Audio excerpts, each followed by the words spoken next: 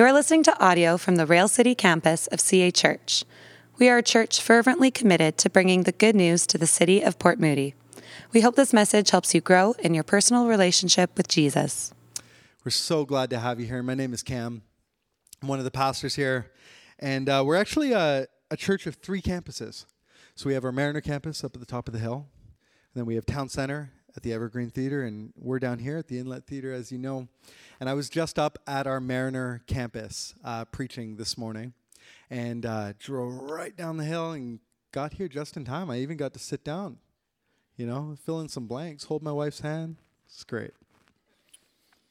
We've concluded our Abraham series, and this morning we start a brand new series. It's beginning to look a lot like Christmas around here, isn't it? Hey? Have you guys seen, the lights, the trees, and even here at the Inlet Theater, we got some extra decor. Looks really good. And yesterday, actually, I was able to go to Lafarge Lake Lights with my mother-in-law, my wife, and our daughter, Emmy, and we were able to walk around and just enjoy the lights. How many of you guys been to Lafarge Lights recently? If you haven't been, you got to do it. You got to do it. It's absolutely beautiful. Do we have the photos? Look at this, just absolutely incredible. Let's go to the next one. Amazing reindeer, okay. Next one. There's light tunnels. Just absolutely incredible. And as I was walking around, there was just so much wonder and awe. And especially just to see the way my daughter's face would light up when she saw these different lights or the animals, and she was doing I spy with my little eye a birdie, I spy with my little eye a reindeer, and she's pointing around, and it was really wonderful. And I was walking around, I was just so full of that Christmas spirit, you know what I'm saying? But then, what happened? I started to get a little bit frustrated, a little bit grumpy, because I was like, wait a second, okay. I've seen the Christmas pirates, the Christmas flamingos, the Christmas deck of cards. There's Christmas butterflies. There are Christmas, woodland animals. But I have not seen one nativity scene, baby Jesus, or anything remotely to do with what Christmas is actually all about. And I was ready to go on Amazon Prime and order a Keep Christ in Christmas bumper sticker, slap it right on the back of my Hyundai Ioniq. But then I realized something. No matter if the essence has been missed, when it comes to the light displays at Lafarge, there's one theme that remains. And I believe that it will remain for the end of time. What is that? Light in the darkness. Light in the darkness. 2,000 years ago, here's what we believe, that the light came. The very light of the world entered humanity. We believe that the light has come among us. And through the veil of the lights at Lafarge, suddenly this message came to my heart. I wrote this sermon this week. I didn't write it last night. But and I realized, I said, okay, God, your light is still shining. And would you use the light to bring people to yourself? Isaiah chapter 9, which we read during our candle reading, Verse 2 says this: the people who have wandered in darkness, people walking in darkness, they have seen a great light. On those living in the land of deep darkness, a light has dawned. The light has come, and the light that Isaiah prophesied came to planet Earth in Jesus. And today, as we begin a new series, we will build upon that theme, that even when the world seems dark, and it does, at times, doesn't it? Even when it's dark in reality, even when it's incredibly dark spiritually, every Advent, every Christmas season, we're reminded of this reality. The light has come. There is a light in the darkness. And John, the apostle, in his first chapter, and specifically in the first 9 verses, he draws upon this theme. This theme of the fact that the light has come. And what we have done is, for our scripture reading today, we actually have animated this text to bring it to life for you so you can see it in full color and understand the complexity, the gravity, the intensity of what John has penned in this first chapter. And so I'm going to ask you, if you're willing, if you're able, let's stand in honor of God's word. And we're going to play this video on the screen, and then we'll preach from that text. Let's play it now.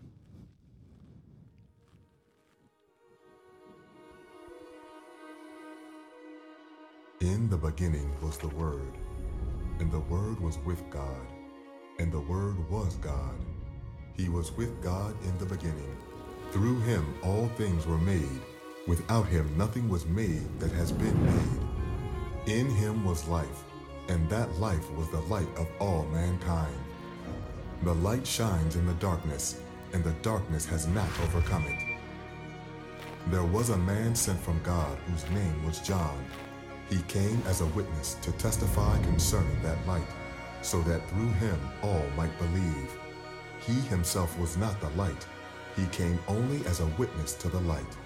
The true light that gives light to everyone was coming into the world. The light has come. You may be seated. The light has come.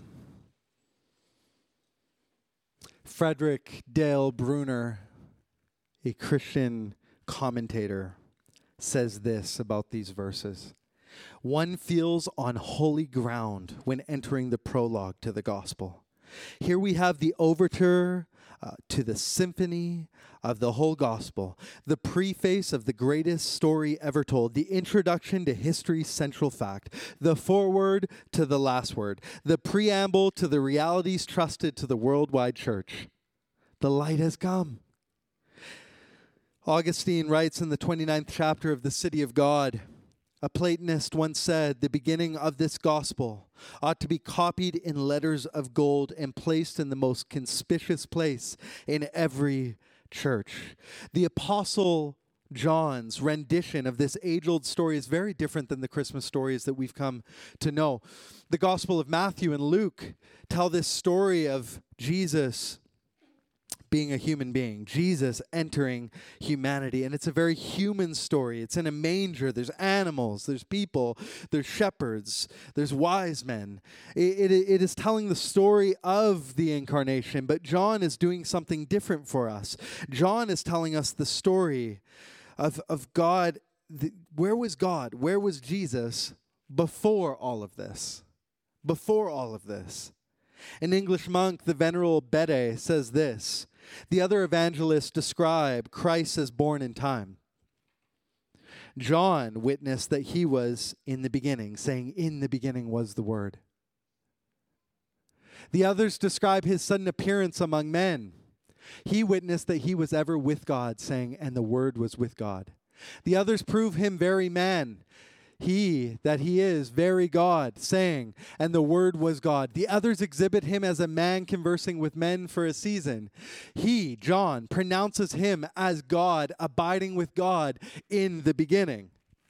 John is answering the question, in light of the incarnation, where was Jesus before he entered humanity, before he put on human flesh? And he's making a case for his divinity,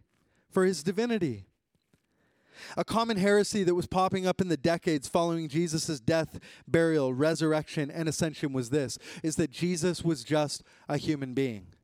Jesus was just a man. He was not God. And so John is pushing back against this heresy. He is pushing back against this lie that is being told by people in the generations following Jesus. He is laying the foundation here and throughout his gospel for us to understand that the incarnate infant was the very Son of God, and he existed in the beginning. He was with God, and he is God. And we will spend the next 4 weeks digging into these words as we head towards Christmas. And here's our hope, is that those of you who maybe feel you're walking in darkness, those of you right now who are maybe just feel like you are under the shade of a dark day, that you would experience the glorious light and good news of the gospel. And for today, let me reread the section that we will be focusing in on for this Sunday. Verse 1 to 3, here's what it says. In the beginning was the Word, and the Word was with God, and the Word was God. He was with God in the beginning. Through him all things were made, and without him nothing was made that has been made. You notice the hyperlink right at the beginning of that verse, in the beginning. Where have I heard that before? You've probably heard it in the beginning of the Bible, right? John, this is not just a happy accident. He's doing it on purpose. He's trying to draw his readers' attention back to Genesis chapter 1.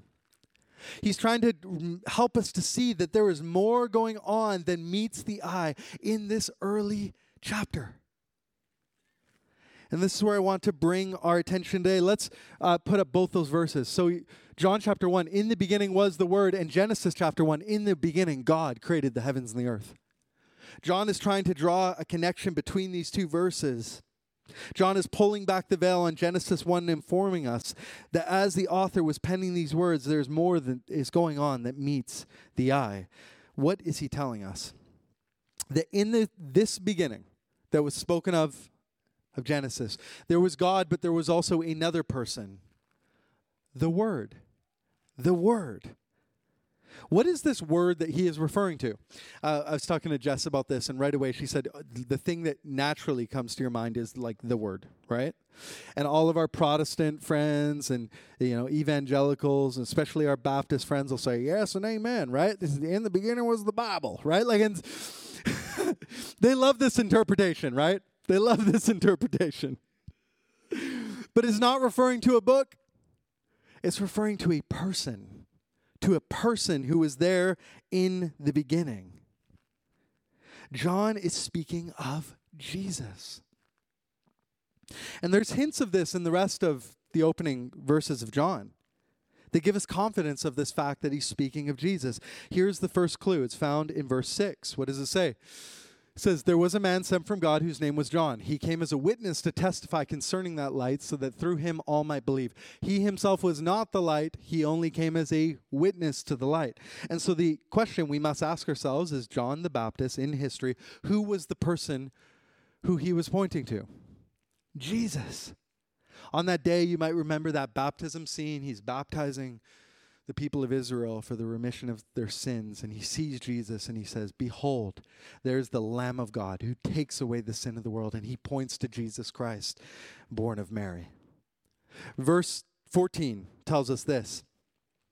And the Word became flesh and made his dwelling home among us. Where else in the other Gospels and the other stories are we told that the divine has entered humanity? Who is it pointing to? Jesus. Now, this is John's mic drop moment. Verse 17, here's what he says, okay? He says this, for the law was given through Moses, but this person who I'm talking about this entire time is this. But grace and truth came through Jesus Christ. You see, the Word in the beginning, this ancient Word, is Jesus. Jesus is the Word in flesh, the Word of God. It's a theme that we will continue to unpack. By beginning his gospel this way, the evangelist not only makes a claim about the divine identity of Jesus, but don't miss this. He is claiming that this story that we're about to hear in the rest of his gospel is of cosmic significance. And this is an audacious claim to make. Incredibly audacious. That one can say what happened in the beginning, like Moses did. According to the latest science, 14 billion years ago. Okay? Even if you're a young earth creationist, it is a wonder to say what took place even 6,000 years ago. And yet Moses pens these words saying what took place, and John one-ups him and says, not only do I know what happened in the beginning, I know what was before the beginning. And before the beginning was God and the Word. And the Word was with God, and the Word was God. This is an incredible and profound claim. And Jesus made claims like this all throughout his ministry, didn't he? Think of John chapter 8, verse 58.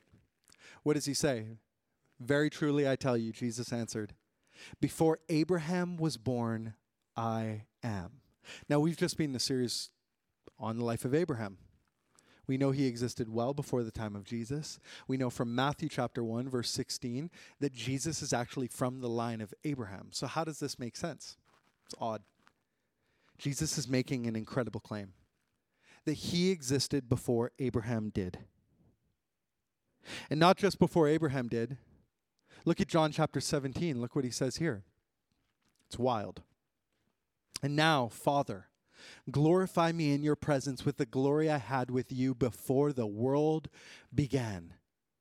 See, John isn't just writing these crazy things about Jesus. Jesus believes these things about himself.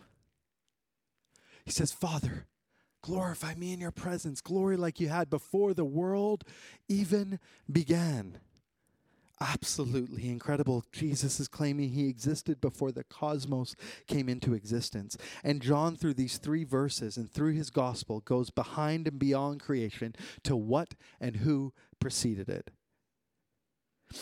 But he takes us further. He tells us 3 more things about the Word. Number 1, the Word was with God. Number 2, the Word was God. Number 3, all things were created by him, and nothing that has been made has been created without him. Absolutely incredible. Let's start with this first one. He says the Word was with God. The Word who preceded creation was not an independent entity. He was not flying solo. He was not alone. He was with God. He was in fellowship and relationship and community with the Trinity. This word with is not really the best translation of the Greek word, but English fails us at times when it comes to Bible translation. What does it mean to be with someone? With someone. Raymond Brown translated it like this to try and help us understand. He said this, the Word was in God's presence. The Word was in the very presence of God. John McHugh wrote, and the Word was in close relationship with God. And perhaps these are better ways of framing it to more closely resemble what John meant when he penned these words. You see, God is not an it. He is not a force. He is not the universe. He is a person. And people, you know this as people, your experience, have relationships. Relationships with other. And because he is a person, he has a relationship, God, with the Son who is the Word. We see God is in deep, close relationship with the Word. And John is unveiling that the infant Christ, before he was chubby and cute, before he sucked his thumb, before he breathed his first, was with God and knew him and in relationship with him in the very beginning of time. This is like philosophically mind-blowing. And I could try and continue to explain this to you, but frankly, this is where faith comes in. I'm not saying faith is without reason, but when it comes to theology and philosophy and all of these things, sometimes it's hard to comprehend these realities that the authors are speaking to. And if that wasn't enough, I think we can wrap our head around the incarnate person of Jesus was with God in the beginning, but then John lays it on thick. What does he say? He says, and the Word was God. Now, these first 2 sentences, they kind of feel like they contradict each other. How can you be with God and also God at the same time? This is the, make your mind spin realities that John is speaking to. The word here is not other than God, but it is interior to God's own being and identity. And this is a theme that will continue to be unpacked in this gospel. He quotes Jesus later on saying in 10:30, Jesus saying, the Father and I are one. We are one. In John chapter 14, they're having a discussion about how to get to heaven. Jesus says, I am the way, the truth, and the life. No one comes to the Father except through me. And then Thomas blurts out, wow, help us to see the Father. Classic Thomas, right? And he said, help us to see the Father. And Jesus says these incredible words. He says, if you have seen me, you have seen the Father. See, Jesus is making this incredible divine claim about himself, and John starts his gospel in the very same way. He is saying that he is one with the Father. He is saying that he is G-O-D, God, the one who created everything, not a lowercase g God, not a demigod, not just a human being, that he is God. And these are claims that Jesus made about himself and claims that the apostles and the writers of Scripture make about Jesus. Well, some will say, I like Christmas. I like Jesus. I like his teachings. He's a nice guy. There's some things in his life that I'd like to emulate. But the God thing, no. But this text confronts us this morning. It pushes back against some of these things, these false things that we believe about Jesus. Some will say that he's just a good person, but no, he is more than just a good person. He is God. And John is correcting these notions along with the heresies of the Jehovah's Witnesses across the street right now. And the Mormons. He is not a God. He is not an angelic being. The text is really, really clear, okay? So I'm just quoting the Bible. I'm not being offensive. This is what it says in the original manuscripts. The Word was with God, and the Word was God. There was no added before the God. It is claiming that he is God.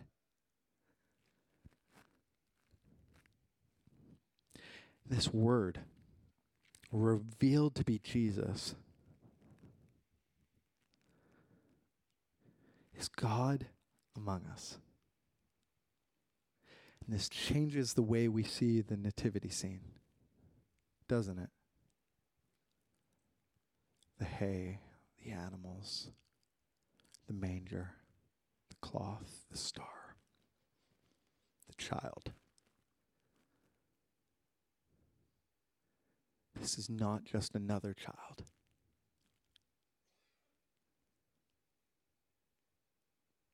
This is the infinite infant God before us. Unbelievable. Frederick Dale Bruner says this: we are not simply, though we are indeed, meeting a great man when we encounter Jesus in the gospel. From the beginning, John wants to make the unique subject and object of the gospel crystal clear. We are meeting the very God in very real human being. The divinity of Jesus becomes clear by degrees in the other gospels and epistles. John wants to make Jesus' divinity clear from his first two verses, and we owe John's emphasis a great deal. There's no way around it, folks. This is what the Bible says about Jesus. But some might have been wondering as they read this, perhaps they were Greeks, perhaps they were Philistines, perhaps they had other pagan gods. Well, which God is this speaking about? Well, John draws our eyes back to Genesis chapter 1 once again, because he begins to pull things from that narrative. What does he begin to pull from that narrative specifically? He says, and everything was made through him, and nothing was made apart from him. Where was the place in the Bible that spoke to things being made? Genesis chapter 1. Once again, we find ourselves there. But here's the question. You've read that text before, likely, if you're a believer, and even even many non-Christians, I'll give this Bible a try. Where do they open up? Right? Page 1. Okay, so you've likely read this before. It starts to go through all the various things that were made. So here's the question this morning, though. Where is the Word in this text? I see God. I see the Spirit hovering over the waters, but where's the Word? Well, let's look at this together. Genesis 1, 1-3. In the beginning, God created the heavens and the earth, and now the earth was formless and empty. Darkness, notice that? Darkness was over the surface of the deep, and the Spirit of God, the breath of God, Ruach, the breath of God, it was hovering over the waters. And God said, let there be light, and there was light. God said. In this moment of creation, something profound is happening. We see God is there. We see the breath of God is there. And in order to say a word, what do you need? Breath. And the breath of God, as it comes out and it forms the words to create. This word said. I know it seems like it is very hidden behind the veil here. This word said, as the word was said. We see Jesus in the text. He is the said word who created everything. He is following his Father's orders. He's following his Father's orders. You see, God's word, him speaking, plays a prominent role in the creation narrative of Genesis 1. Each of the 7 days is introduced by a new act of divine speech. And God said, "Let there be light." That's the first example. But this goes on each day, and on the third and sixth days, there are 3 additional moments where God speaks, creating 10 words that generate the entirety of the universe. Everything. The stars, the planets, black holes, galaxies, mountains, the trees, the rivers, the oceans, and human beings like you and me, with fingers, toes, noses, hearts, lungs, and minds right now that are working to try and comprehend these incredible realities. This is what the scriptures tell us. And John is telling us that the word which was in the beginning with God was spoken by God and is the creator of all things. Now, I was trying to think of an example to explain this really, really deep theological concept so you would stay awake this morning. And I had a couple thoughts, okay?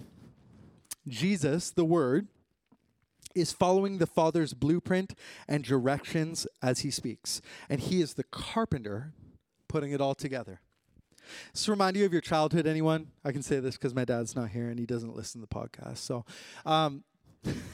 my dad, growing up, he would be the guy, if we had the IKEA furniture, he'd be reading the instructions and barking the orders, and we would be the ones trying to put it together, right?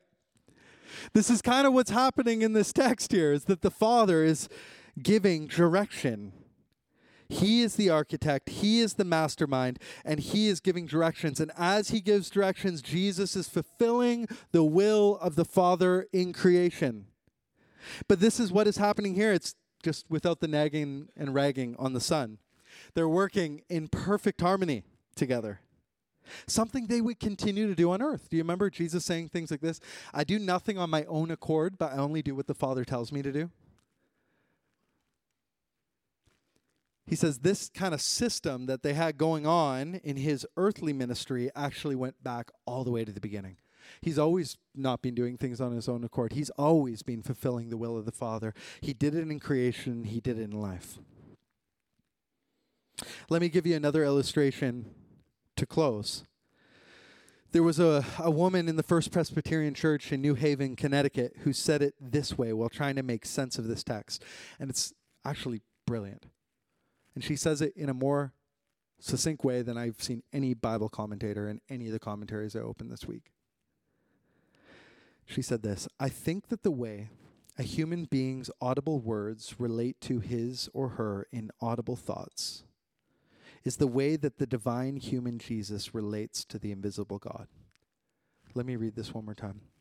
"I think that the way a human being's audible words relate to his or her inaudible thoughts, which we very much want to know, is the way in which the divine human Jesus relates to the invisible God, whom we very much want to know." We long, don't we, to know what the people who are important to us are thinking. And we get this deeply desired knowledge, how? When they talk to us. And the great God talks the human race most specifically and specially in Jesus. We long to know who God is, what God thinks and does. And in Jesus, his most personal word, God has spoken to us in the most human way possible, giving us his innermost thoughts and heart.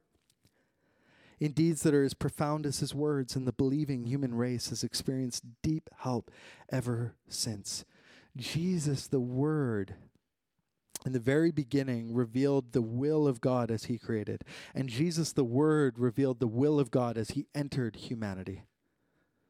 And not just the will of God, the heart of God, the love of God, the mercy of God, the qualities of God. If you look at Jesus, you get a glimpse in the human language who God is and what he is like. And this is what is taking place in the incarnation. This is what is taking place in John's words. This is what is taking place in the very beginning of creation. Now, if you were a Jew at this point, you would yell out, "Holy Toledo." No, I'm just kidding. You probably would say, "Holy, holy, holy," or something like that. Because this would be just like, whoa. We're not just talking about a God, we're talking about the God, the creator of the heavens and earth. That God? Really? And he's, he created all things, like all things, everything, every little thing that was made. And for good measure, without him, nothing, no thing, not a thing that has been made, or that has been made is made without him. Amazing. It's amazing. And as I conclude, I'll invite the band up. I just want to speak to a few different people who might be in the room. If you're a visitor right now, you're inquiring about faith. You've showed up because it's Christmas, because your aunt dragged you here or something like that. Maybe you just walked in to drink our free coffee. You thought, well, I'll come on in there. You're like, this is weird. Here is the thing you have to grapple with this Christmas, is that if John is right, and the God of the universe came among us as the Christ in Christmas, you have to do something with that. Now, one of the options is reject it. And you're totally able to do that if that's where you're at. But the prayer of my heart and the hope of this passage is this, is that as you consider these incredible truths, something would shift in your heart, that you would begin to believe there is a God. He is not far away. He is close to us. He has come among us. He cares about us. And this would be the Christmas that you would look back to of all of your life. That was the moment. That was the moment when I realized it was true. The light has come. If you are a believer in this room, don't let this moment pass you by either. Don't allow this to be old news. Yeah, I've heard this story before. Read that passage before. Yeah, I get it. No, my friends. Allow this to wash over you once again. This is good news of great joy that is for all people. In that day, in the city of David, there was a Savior who was born, who is Messiah, who is God with us, who loved us, who came for us, who did not leave us in our sin and our pain and in our darkness, but he has shone a light that is bright for all to see, to give us a guiding light in the midst of the darkness of this world, to give us a light that leads us to heaven and eternity and hope. Don't allow this to be just old news. This is good news 20 centuries later, because it means that God cares for you and God loves you. I came to know Jesus when I was 16 years old. It has radically changed my life. And I think to myself, man, what if I rejected it? I can tell you right now, my friends, a life that is gripped by the good news of the gospel is a good life. And it is a life worth living. Lift your eyes to Jesus. Open your hearts to him again this Christmas. It will change your life forever. Let's pray together, and then we're going to take communion together in light of this morning. Jesus, the Word that was there in the beginning. Jesus, the Word that was with God. Jesus, the Word that was God. Jesus, the one who made and created everything. The infant Christ who came for us at Christmas. We recognize your presence in this place this morning. We say you are welcome here. God, I pray for my friends who are struggling to believe. Help our unbelief.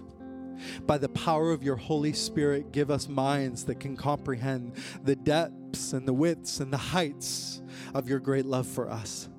God, by the power of your Holy Spirit, for the hardened old heart who says, I've heard this story before, help their heart to beat and feel. Give them a heart of flesh. Let them once again rejoice. Rejoice in the good news of the gospel. Rejoice that God has come. The light is here. And although the world is dark, your presence is with us. Help us to believe and help us to see that Jesus, light of the world, you have come. I pray these things in your name. And everyone said, amen. Thanks for listening to this message. If you've been listening to our sermons, but you're not a part of a church community, we would love to have you join us. You can go to cachurch.ca/railcity to find out more information about getting involved in the life and mission of the Rail City campus of CA Church.